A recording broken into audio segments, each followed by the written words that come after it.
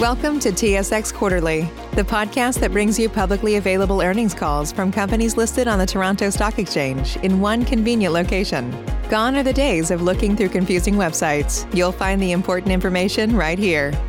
Enjoy the call.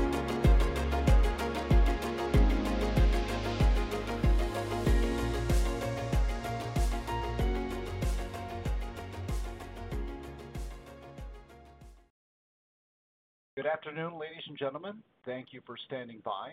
Welcome to the High Liner Foods Incorporated conference call for results of the second quarter of 2021. At this time, all participants are in a listen-only mode. Following management's prepared remarks, we'll conduct a question and answer session. Instructions will be provided at that time for you to queue up for questions. If anyone has any difficulties hearing the conference, please press the star key followed by 0 for operator assistance at any time. This conference call is being recorded today, Tuesday, August 17, 2021 at 2 p.m. Eastern Time for replay purposes. I would now like to turn the conference over to Charlene Milner, Vice President of Finance for High Liner Foods. Please go ahead. Thank you. Good afternoon, everyone. Thank you for joining the High Liner Foods conference call today to discuss our financial results for the second quarter of 2021. On the call from High Liner Foods are Rod Hepponstall, President and Chief Executive Officer, and Paul Jewer, Executive Vice President and Chief Financial Officer. In a moment, I'll pass the call over to Rod for some remarks on our performance in the second quarter before handing over to Paul, who will review the financial performance. Rod will then make some final remarks before opening the call up for questions. I would like to remind listeners that we use certain non-IFRS measures and ratios when discussing our financial results, as we believe these are useful in assessing the company's financial performance. These measures are fully described and reconciled to IFRS measures in our MD&A. Listeners are also reminded that certain statements made on today's call may be forward-looking statements that are subject to risks and uncertainties. Management may use forward-looking statements when discussing the company's strategy and business in the future. Actual operating or financial results could differ materially from those anticipated in these forward-looking statements. High Liner Foods includes a thorough discussion of the risk factors that can cause its anticipated outcomes to differ from actual outcomes in its publicly available disclosure documents, particularly in its annual report and annual information form. Please note that High Liner Foods is under no obligation to update any forward-looking statements discussed today. Earlier today, High Liner Foods reported its financial results for the second quarter ended July 3, 2021. That news release, along with the company's MD&A and unaudited condensed interim consolidated financial statements for the second quarter of 2021, have been filed on SEDAR and can also be found in the Investor Center section of the High Liner Foods website. If you'd like to receive our news releases in the future, please visit the company's website to register. Lastly, please note that the company reports its financial results in U.S. dollars, and therefore the results to be discussed today are also stated in U.S. dollars unless otherwise noted. High Liner Foods common shares trade on the Toronto Stock Exchange and are quoted in Canadian dollars. I will now turn the call over to Rod for his opening remarks. Good afternoon, everyone, and thank you for joining us today to discuss our results for the second quarter of 2021. I would like to start today's call by welcoming Anthony Rasetta to our team. As we announced a month ago, Anthony has joined High Liner Foods as our Chief Commercial Officer, bringing his extensive experience in developing, marketing, and selling multinational food and snacking brands. He will work to integrate our sales and marketing functions to advance our branded, value-added growth strategy. We're thrilled that Anthony has joined High Liner Foods, and we look forward to his contributions as we advance our strategy to deliver profitability and growth. I would also like to recognize the resiliency of our people and our business. Throughout the pandemic, our team has come together to focus on safely meeting the needs of our customers and consumers across North America, despite their own personal challenges. As a business, we have remained extremely agile, quickly pivoting to mitigate the impact of the challenges presented by COVID-19 and the related market conditions so that we can continue to improve our financial performance, advance our growth strategy, and create value for our shareholders. This was the case during the second quarter of 2021, when, despite the continued uncertainty related to the pandemic and volatility of the global supply chain, we delivered gross profit percentage gains on increased sales. As with the first quarter of 2021, our performance metrics in Q2 are clouded by year-over-year comparisons. Once again, market conditions in the second quarter of 2021 were significantly different than the second quarter of 2020, when we saw the surge in demand in our retail business as at-home food consumption increased and the significant decline in food service demand as COVID-19 restrictions affected eating away from home.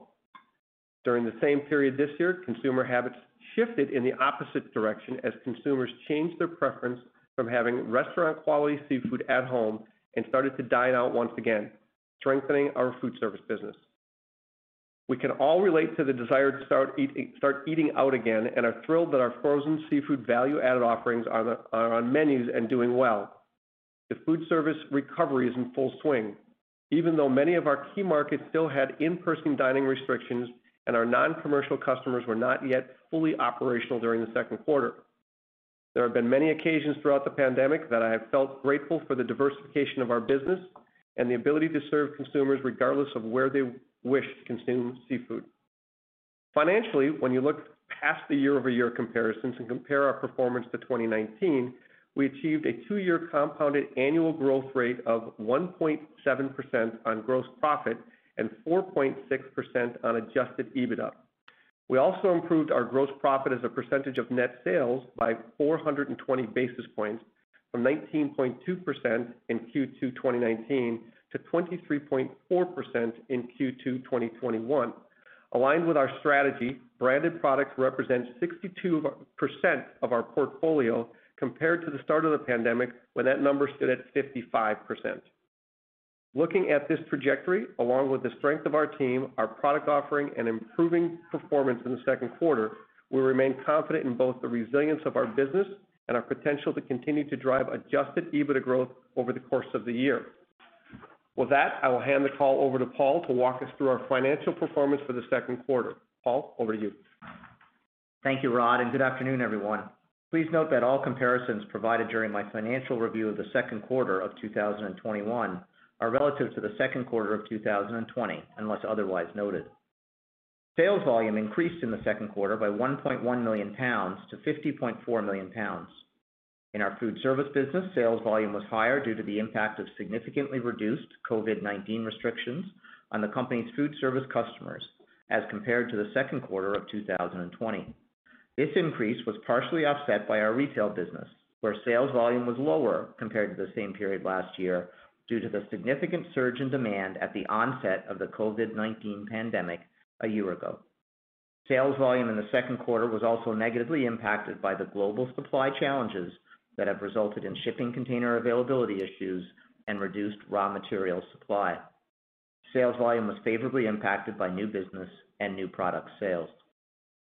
Sales increased in the second quarter by $24 million to $189.8 million due to the higher sales volumes, pricing actions related to inflationary increases on input costs, lower promotional activity, and changes in sales mix.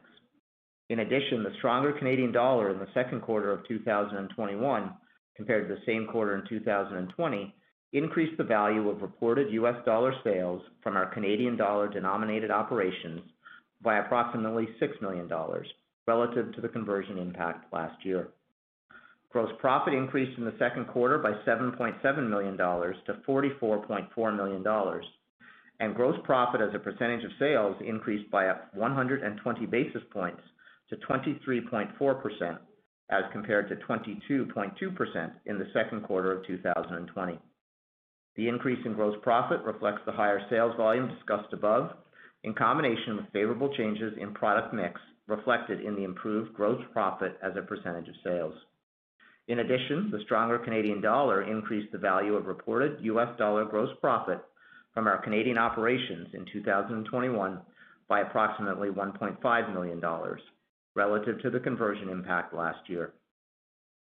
Adjusted EBITDA increased in the second quarter by $2.5 million to $19.6 million, and adjusted EBITDA as a percentage of sales remained consistent with the prior year at 10.3%. The increase in adjusted EBITDA is a result of the increased gross profit, partially offset by an increase in distribution expenses and net SG&A expenses. In addition, the stronger Canadian dollar increased the value of reported adjusted EBITDA in US dollars from our Canadian operations in 2021 by approximately $1.2 million relative to the conversion impact last year. Reported net income increased in the second quarter by $4.6 million to $8 million, and diluted earnings per share increased by 13 cents to 23 cents. The increase in net income reflects a decrease in finance costs and a decrease in income tax expense. The higher net income was also due to the increase in adjusted EBITDA, partially offset by an increase in share-based compensation expense. Excluding the impact of certain non-routine or non-cash expenses that are explained in our MD&A, adjusted net income in the second quarter of 2021 increased by $5.7 million, or 121.3% to $10.4 million, and correspondingly, adjusted diluted earnings per share increased by 16 cents to 30 cents. Turning now to cash flows from operations in the balance sheet. Net cash flows provided by operating activities in the second quarter of 2021 decreased by $26.4 million to an inflow of $5.9 million, compared to an inflow of $32.3 million in the same period in 2020, due to less favorable changes in net non-cash working capital and higher income taxes paid, partially offset by higher cash flows from operations and lower interest paid.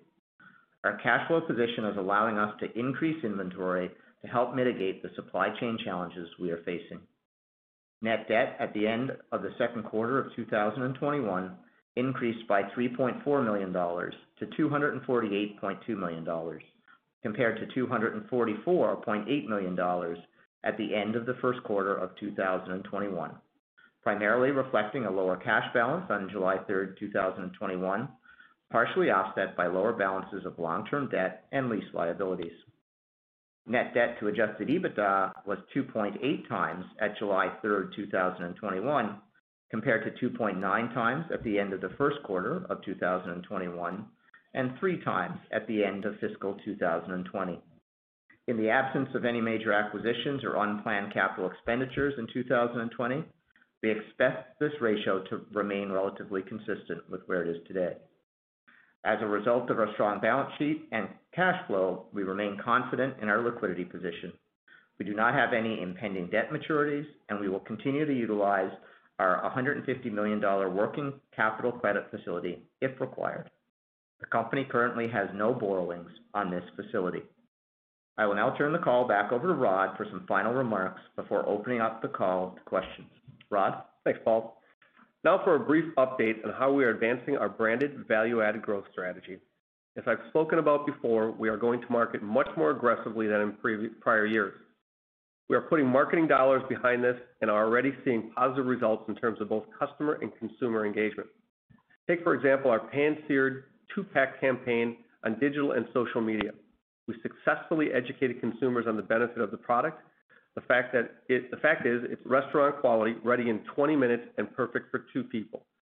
Paired this with a promotion and saw a 30 to 40% increase in velocity and sales up on average of 30% during the months of the campaign. We also secured a major new Canadian retailer to stock this product in Q3.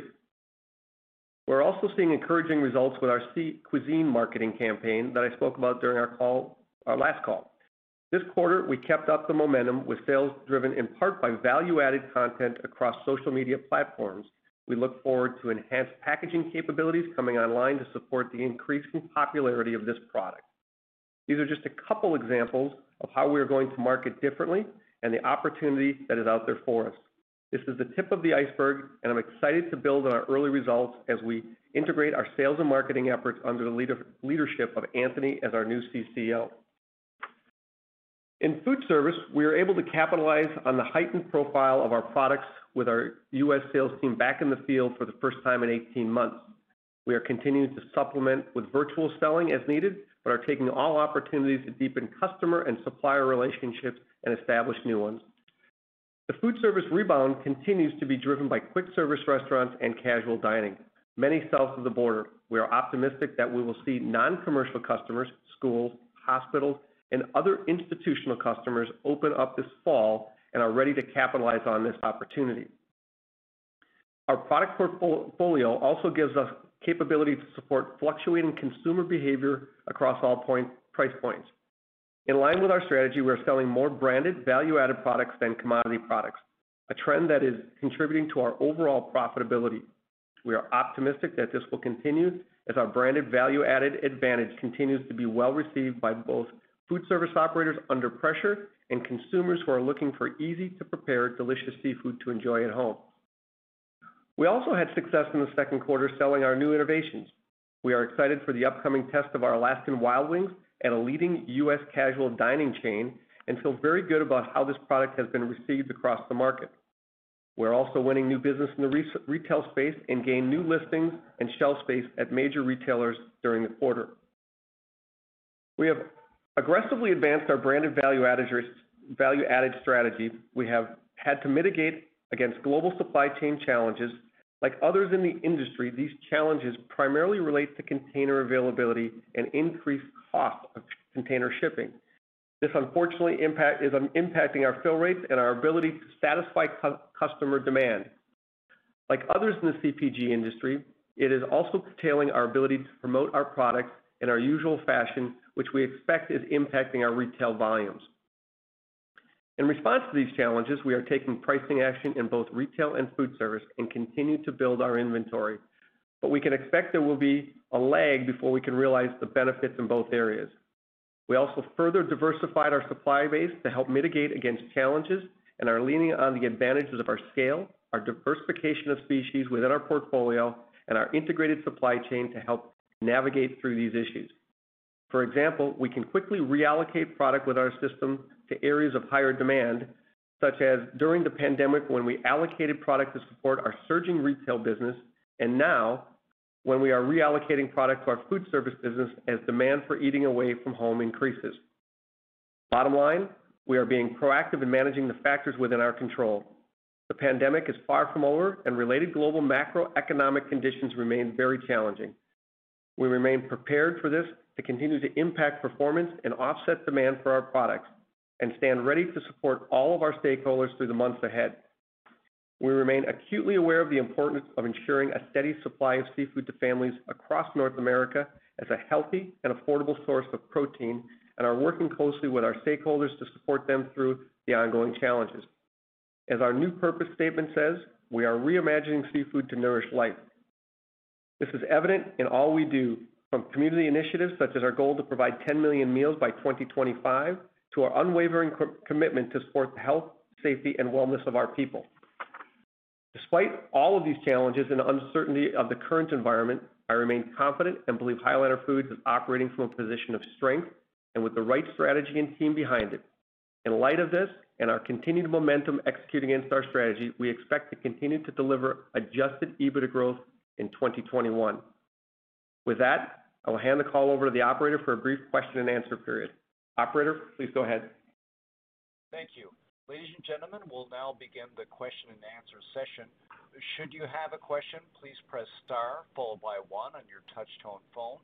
You'll hear a 3-tone prompt acknowledging your request, and your questions will be polled in the order they're received. Should you wish to decline from the polling process, please press star followed by 2. If you're using a speakerphone, please lift the handset before pressing any keys. Your first question comes from George Doumet from Scotiabank. George, please go ahead. What if I told you that you can support your blood pressure and healthy CoQ10 levels with 2 chews a day? The new Super Beets Heart Chews Advanced is now supercharged with CoQ10. That's like getting CoQ10 for free. Our powerful blend of beetroot, grapeseed extract, and CoQ10 supports your cardiovascular health. Visit RadioBeets.com and find out how you can get a free 30-day supply on bundles and save 15% with the promo code DEAL. Save big on brunch for mom, all in the Kroger app. Get 16-ounce packs of flavorful Angus 90% lean ground sirloin for $4.99 each with a digital coupon. Then buy 2, get 2 free on 12 packs of delicious Coca-Cola, Pepsi, or 7-Up, all with your card. Shop these deals at your local Kroger, less than 5 miles away. Or tap the screen now to download the Kroger app to save big today. Kroger, fresh for everyone. Prices and product availability subject to change. Restrictions apply. See site for details. Yeah, thanks. Hi, guys, and thanks for taking my questions. Maybe this one for Paul. Can you best estimate the lost volumes from the container shortages and the raw material supply in the quarter? Maybe give us a sense of magnitude there. Yeah, so in the quarter, George, we'd estimate it would be 3 to 4 million pounds of total impact, and that is from pure shortages, but also the impact we would see in terms of having to have some product on allocation.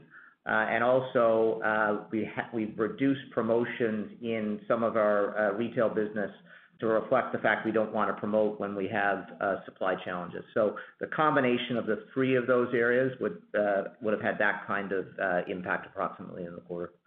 Okay, thanks for that. And how do our service volumes in general compare to, 2019, either Q2 19 or 19 generally speaking, anything, I guess, pre-pandemic? Service levels overall? Yeah, so again... Yeah, volumes, yeah, sorry. Oh, volumes overall, sorry. Yeah, so I mean, we saw quite an increase in food service in 2021 compared to 2020, but it's still not back to 2019 levels. And the primary reason for that is some of our sectors in food service, school business, institutional feeding, as an example, are not back to the pre-pandemic levels.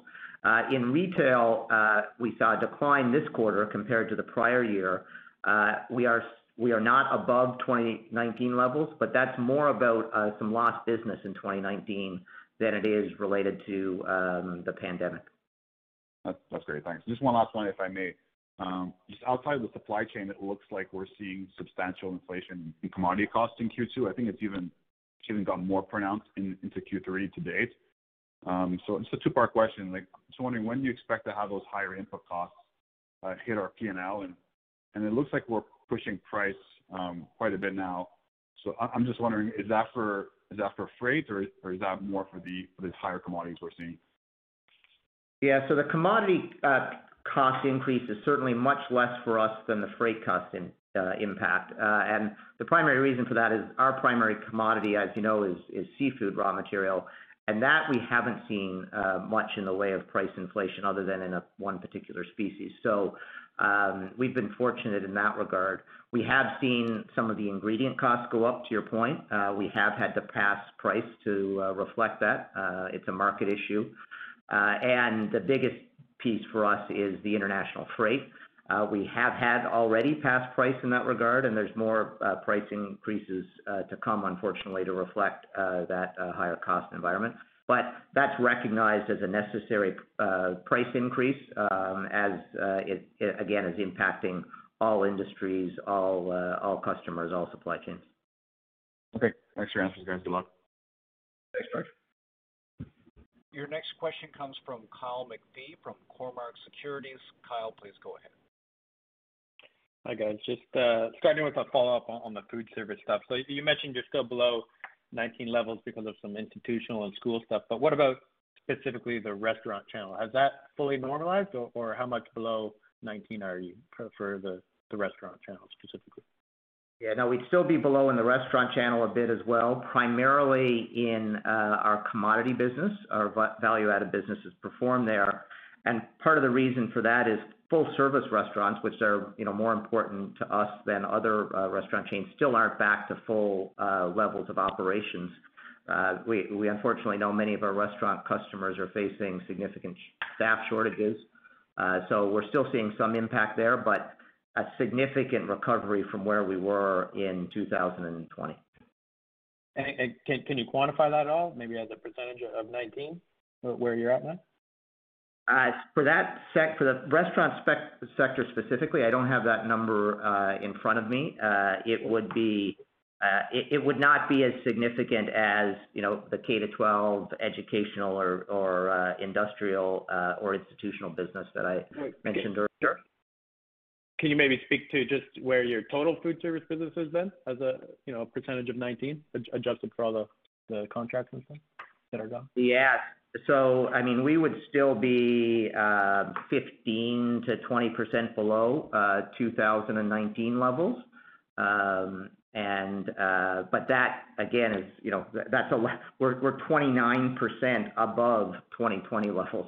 Yeah, Kyle, if I may add, one of the things that certainly is contributing to the performance versus 2019 is, to Paul's point earlier, we have a very dynamic market happening between whether it be provincial or different states, restrictions on in-person dining, certainly restrictions on capacity within restaurants and labor. So we could literally go province by province or certainly state by state and provide you some level of impact.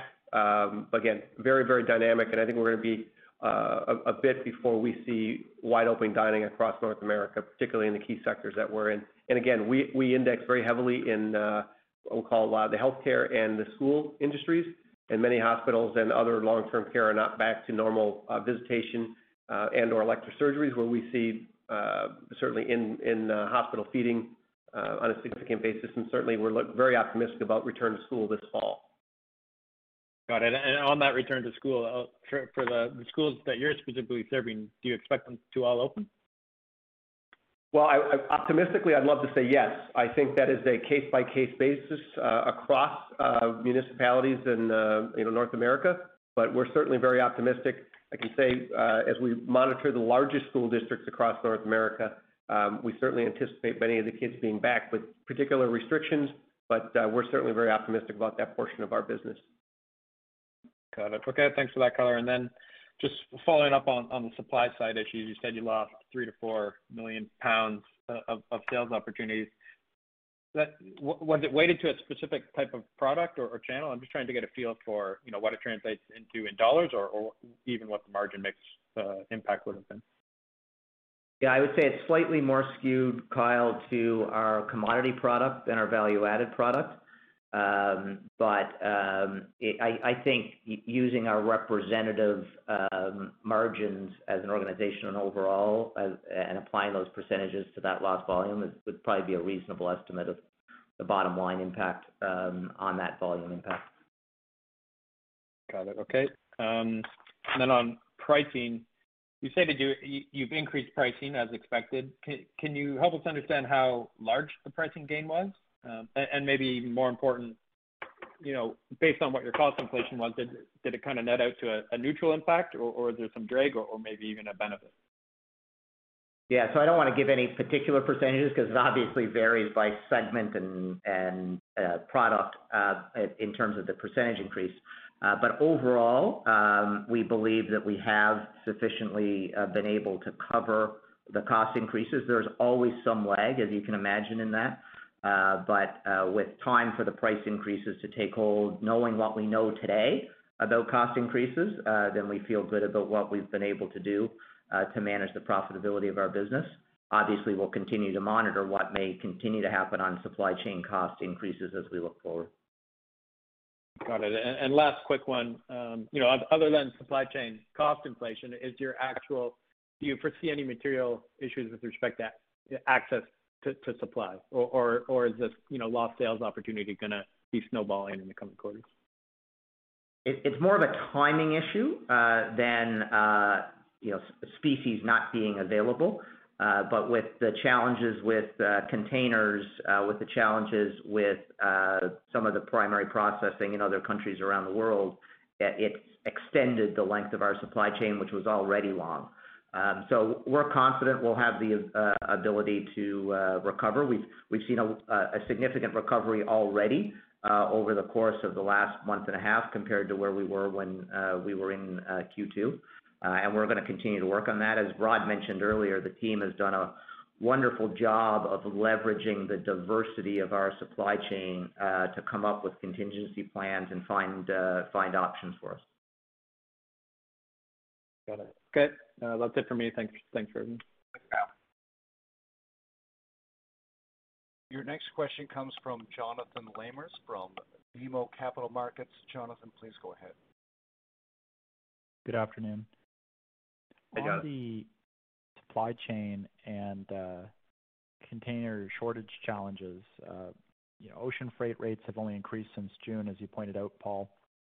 So are you seeing the impact of the shortage challenges worsening into Q3 or improving? And how has your inventory build out addressed this in terms of your ability to satisfy demand for the second half?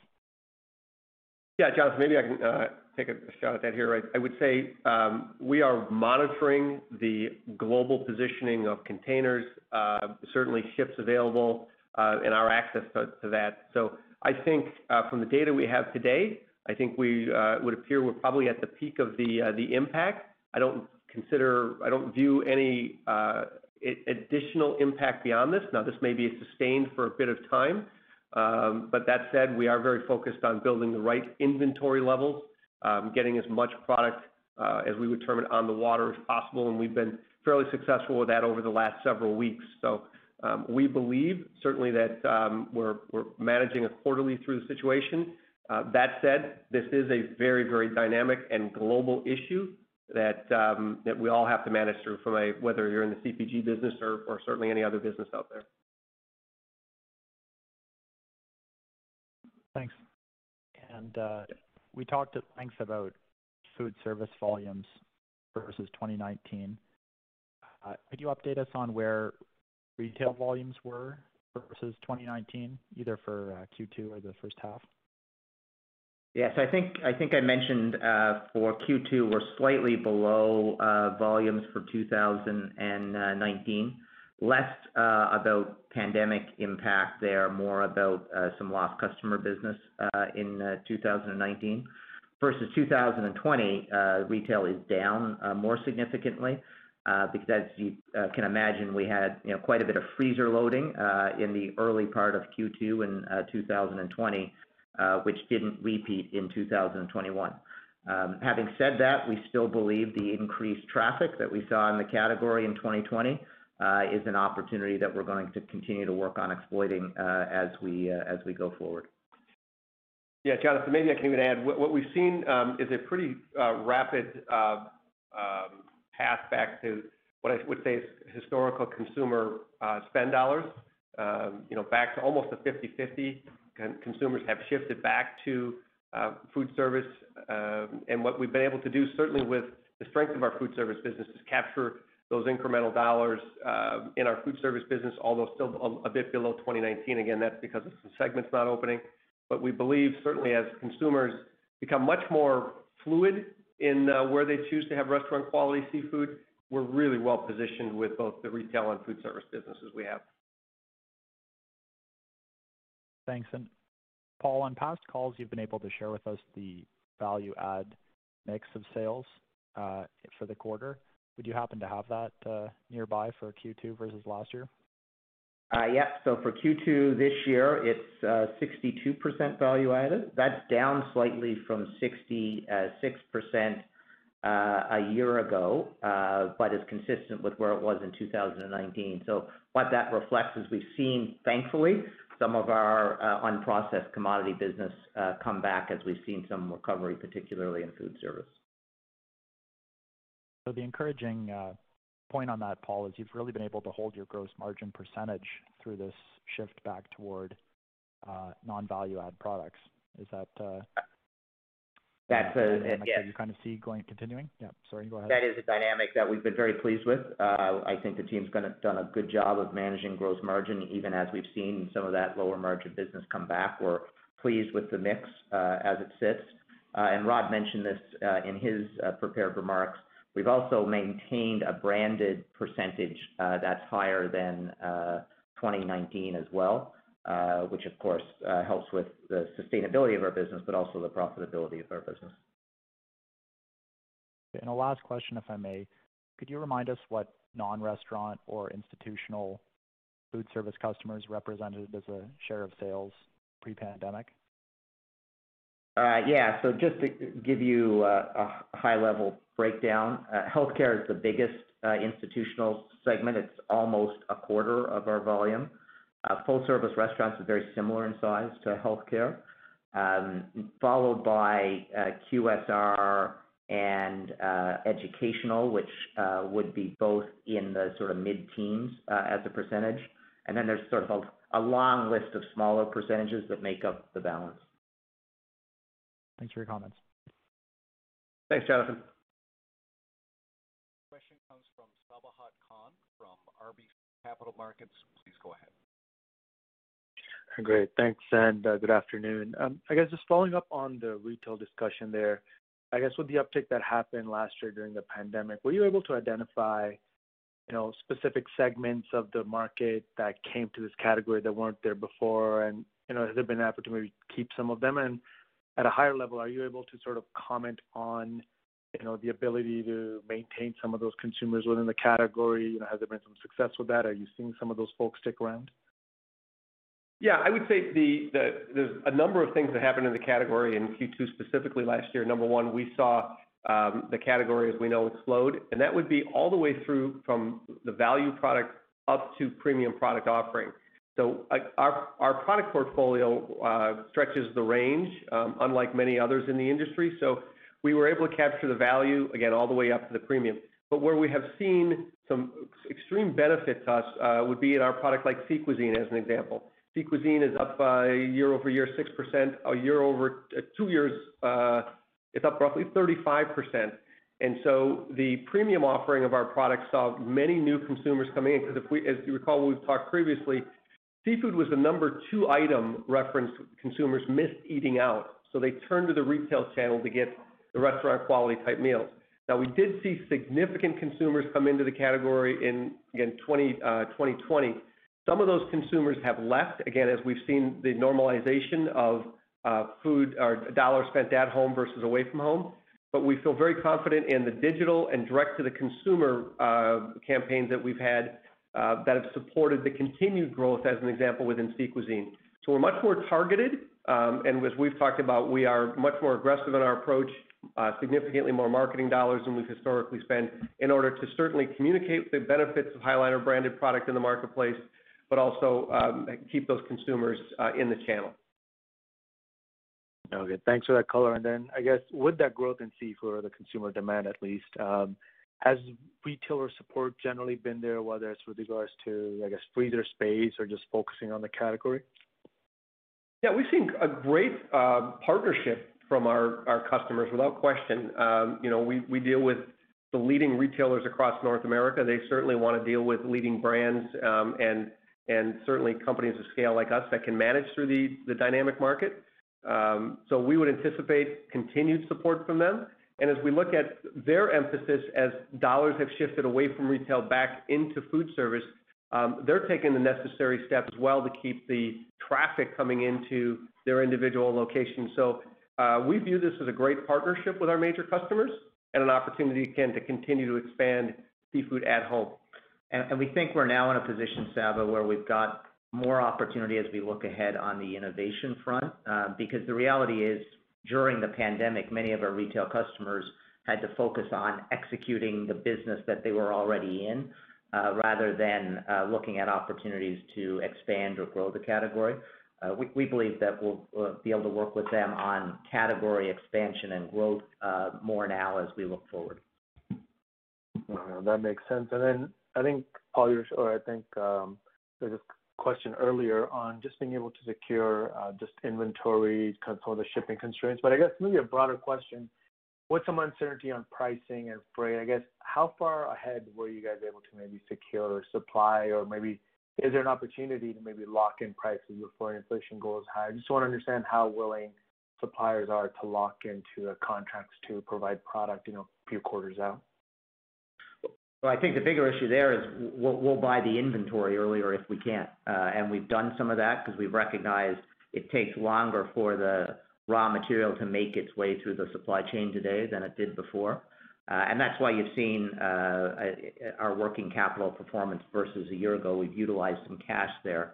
And expect we will continue to do that as we move through the back half of the year. We're in a fortunate position to be able to do that. And so if we see opportunities to get volume, priority number one, at the right price, then we'll do that to make sure we're in the best position we possibly can be going into Lent and the balance of 2022. Okay, and then this last one for me, with the balance sheet kind of below your targeted range of 3 times on the leverage side, any thoughts as we head into 22, if the background does normalize, any thoughts on capital allocation and how you're thinking about deploying that the improved balance sheet position? Sure, yeah. As we've identified in our prepared remarks, we've spent more in capital than we have historically. We see an opportunity to continue to do that in the near term. We will continue to show support for the dividend. We've done a small amount of share buybacks over the course of the last month and a half, but pretty insignificant there. At some point, we hope that we'll have the opportunity to deploy the balance sheet further to support any accelerated growth opportunities. But in the meantime, we'll continue to improve our financial performance. We'll continue to invest in our business, and you'll see leverage to continue to improve until we see more of those accelerated growth opportunities. If I could just squeeze in one more, I guess, on just last comment there.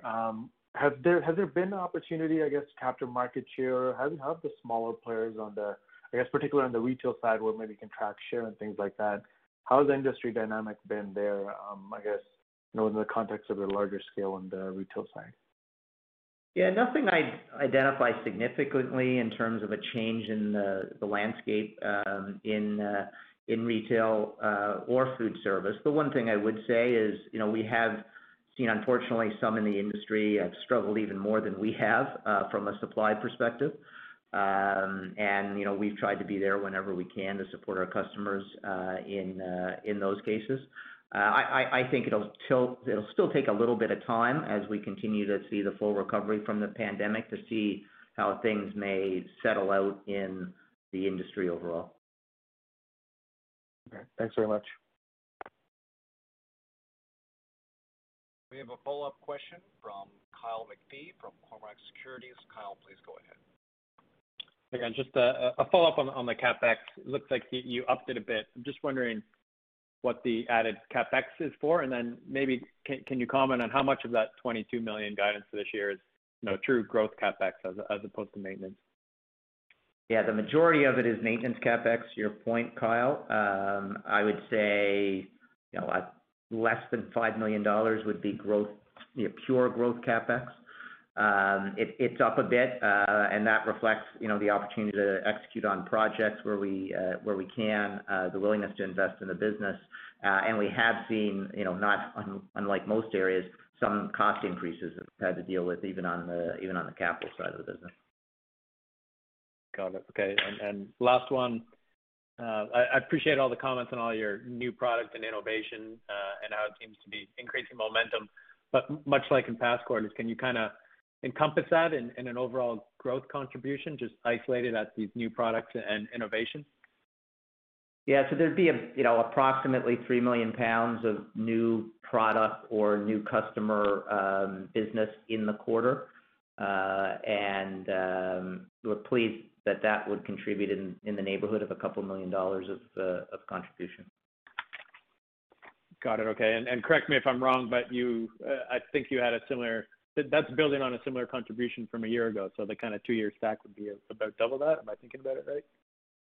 Yeah, it's a similar trend this quarter versus previous quarters. We haven't really seen it accelerate at this stage. We would hope that, as I mentioned earlier in a comment, hope that we have some opportunity for that to be the case as we continue to recover from the pandemic. Got it. Okay, thanks. That's it. There are no further questions at this time. I'll turn it back to Rod for closing remarks. Close, I want to thank you for joining our call today. We look forward to updating you on our results for the third quarter of 2021 on our next conference call in November. Please stay safe and well. Ladies and gentlemen, this concludes your conference call for today. We thank you for participating and ask that you please disconnect your lines. Save big on brunch for mom, all in the Kroger app. Get 16-ounce packs of flavorful Angus 90% lean ground sirloin for $4.99 each with a digital coupon. Then buy 2, get 2 free on 12 packs of delicious Coca-Cola, Pepsi, or 7-Up, all with your card. Shop these deals at your local Kroger, less than 5 miles away. Or tap the screen now to download the Kroger app to save big today. Kroger, fresh for everyone. Prices and product availability subject to change. Restrictions apply. See site for details.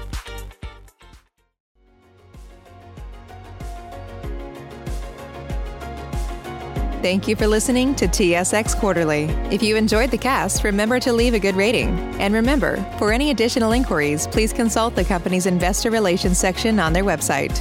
See you next time.